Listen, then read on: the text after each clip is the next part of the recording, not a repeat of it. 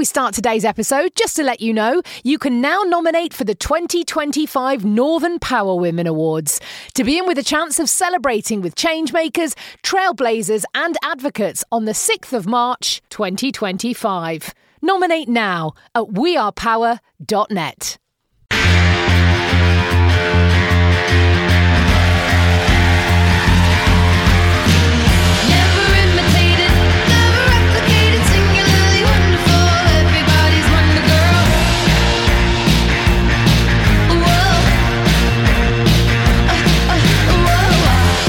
Power Women Podcast.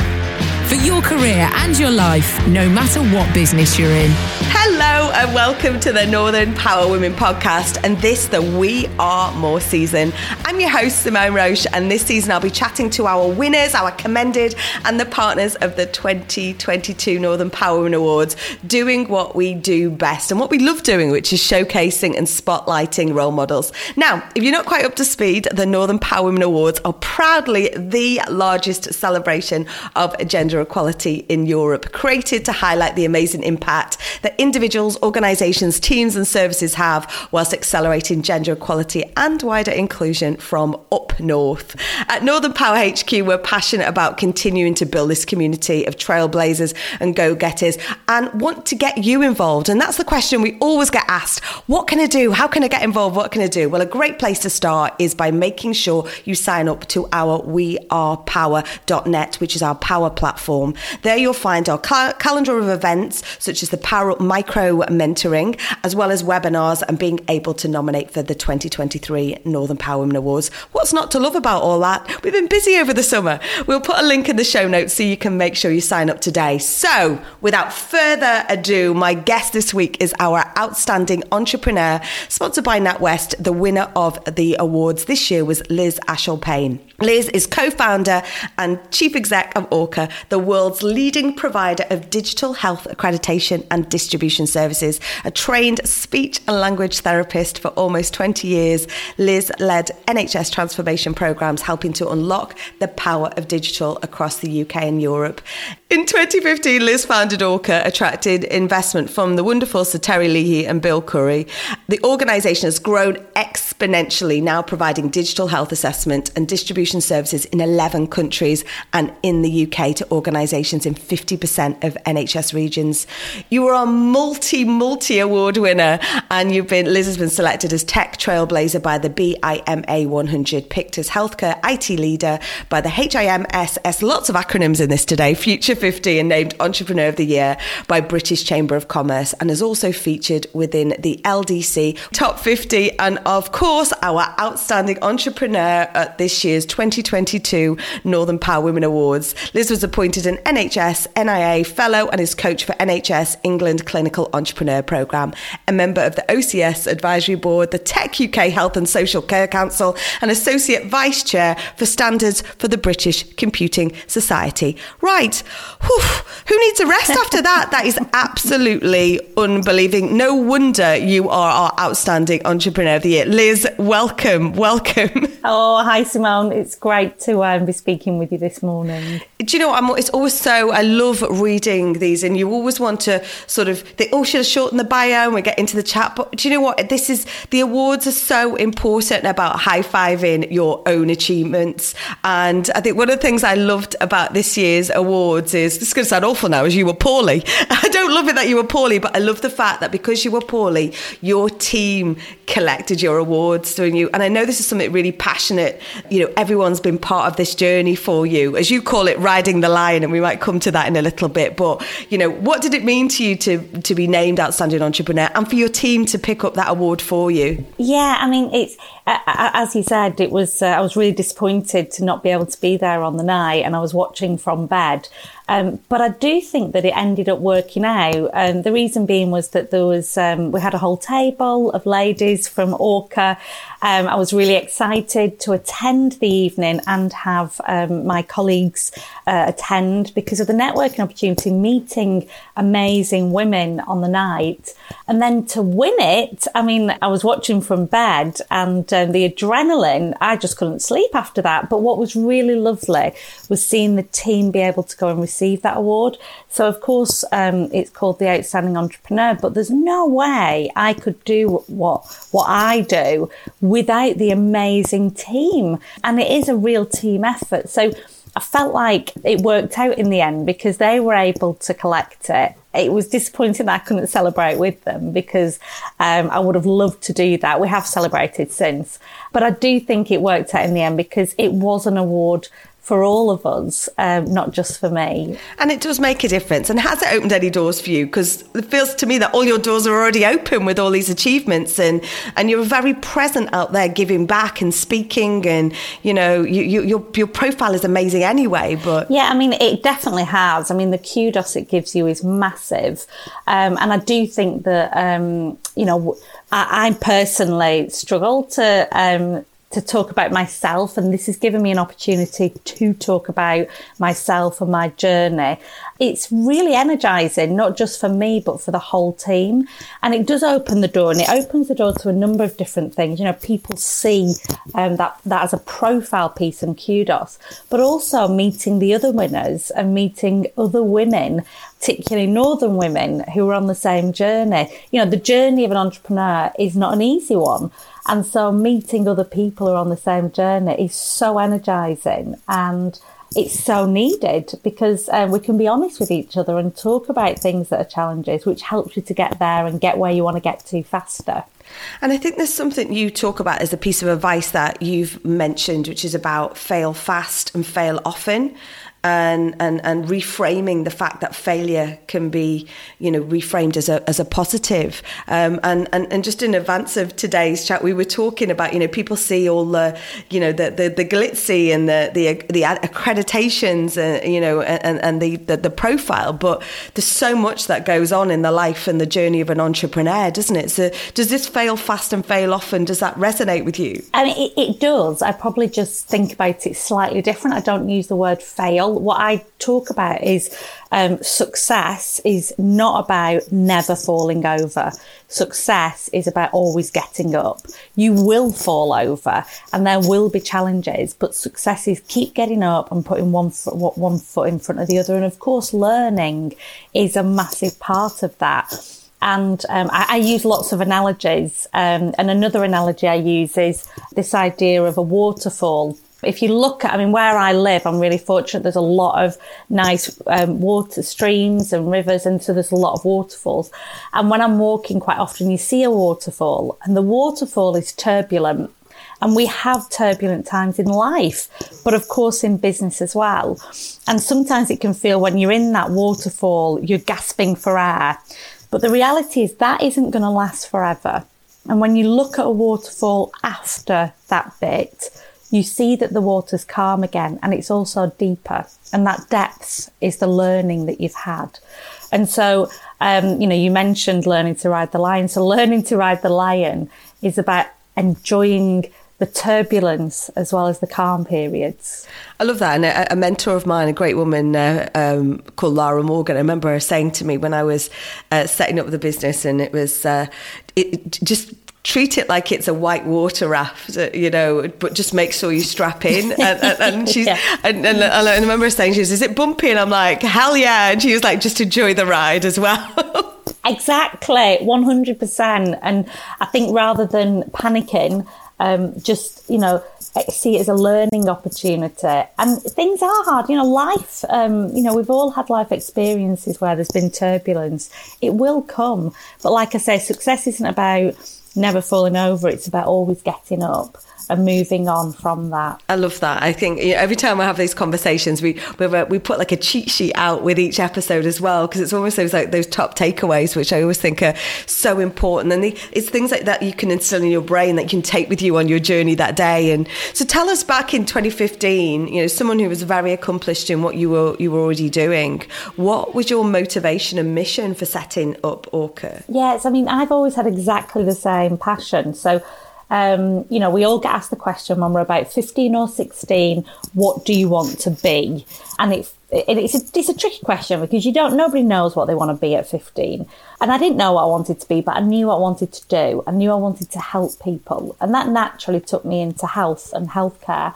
I didn't want to be a doctor or a nurse because I'm quite squeamish. Saw the additional roles available in healthcare and thought, oh, speech and language therapy, that could work for me because my report always said, could do better if chatted less. So I thought that could work for me. So I went off, trained as a speech therapist and started work 3 years after my degree. And I was so excited. I thought, today I'm going to start helping people. And sounds really basic, but as a clinician, you can only see one patient at a time. So basic. And at the end of my first day, I thought, I've only seen 6 patients. What about everybody else? And that was the start of me getting absolutely obsessed with the challenge of how do we help more people access healthcare. Now, this was way before we had computers on our desks or smartphones in our pocket. So I got interested in transformational change, lean methodology, and then fast forward about 15 years, we started to see the rise of smartphones and then digital health and health apps. And I thought, this is it. This is the answer because everybody's bought a smartphone. There's now, at the time, there was about 160 health apps out there. 160,000 digital health apps. And I thought, we just need to help people find these health apps and then everybody can have access to healthcare. But the problems with activation and getting people to use these technologies is far more complicated. So my drive was, how do we help to improve lives through digital health by distributing them safely? And I started to look at the world of drugs and how we distribute drugs. So in the world of drugs, we've all been prescribed drugs. There's a clear licensing process, which is about testing the drug. There's then training for doctors. There's then something called the British National Formulary in this country. So you may have seen your doctor look in a book before they prescribe your drug. That's the British National Formulary. And then they prescribe it. So you might get a paper prescription or an e-prescription. And Orca was set up to do that for digital health. So we assess and evaluate digital health. We then train healthcare professionals in knowing about this world. We then create local formularies and then prescription infrastructure. And in doing that, we're breaking down the barriers to adoption, engaging healthcare professionals who can promote these very specifically to their patients and safely. So, it's just an absolute gift. And we're really transforming the way in which people think about digital health. And on my journey, what I've always done is help more people with the next career that I'm doing. So, right now, we're actually now in 12 countries. So we're able to help people access healthcare when they need it and when they want it. So it's ultimately, you've used that entrepreneurial spirit to solve a problem, to be more productive and use tech for good. Absolutely. 100%. It's all about tech for good, improving lives. We're very mission driven at Orca. We're all about the improving lives. And of course, we're a business as well. And one of the proudest things for me on the journey is that we now employ nearly 150 people. And that was always part of my passion. How do we support more people to have jobs? Because we know that wealthier populations are healthier. So, it's a real privilege to see people who've been on this journey with us in the business, maybe for 6 years, now buying houses, having families. And that wasn't something I really thought of as something that I feel so proud and honoured to be a part of. And there's that responsibility, isn't there, with building a team? And that's you spoke earlier about the pride that you have, about the pride that your team had in you about winning the award and collecting the award. So when you were in that startup environment, what are the key skills or attribute that you're looking for when you're building or expanding the team? Because sometimes it's hard. I'm in that position at the moment, sort of growing the team, and it's challenging, isn't it? Because you want people to complement, but you want people different. Where do you start with this? Any top tips out there? Yeah, I mean, for me, I've always been really honest about what I'm not good at, and it's quite a hard thing to do. But I know what I'm good at, but I also know what I'm not good at, and so I built the team based on what I'm not good at. So rather than me trying to be good at everything, which can happen in the early phases, bring in people who are miles better at you at things that either you don't want to do or that you're not good at. So 3 months into setting up Orca, I really was very honest with myself and thought, what is it I need? What skill set do I need that I don't have? So a lot of what we do actually holds a liability, and there's a legal side to what we do. So I thought, well, I could do with a lawyer who understands digital, but I could also do with somebody who's super commercial, because back then I really wasn't. I've had to learn on the last 7 years, be more commercial. And, I've been really fortunate. I've had a lot of amazing mentors. And then I also wanted somebody who understood healthcare systems.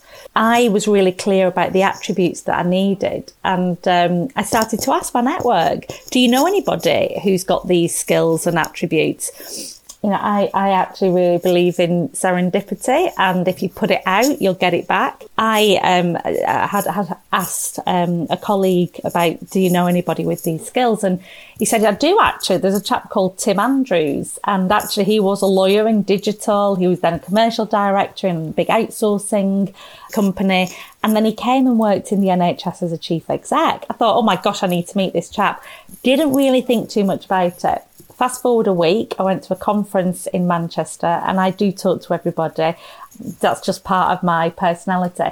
And I was in a lift, and I was asking this chap what his name was, and he said Tim Andrews.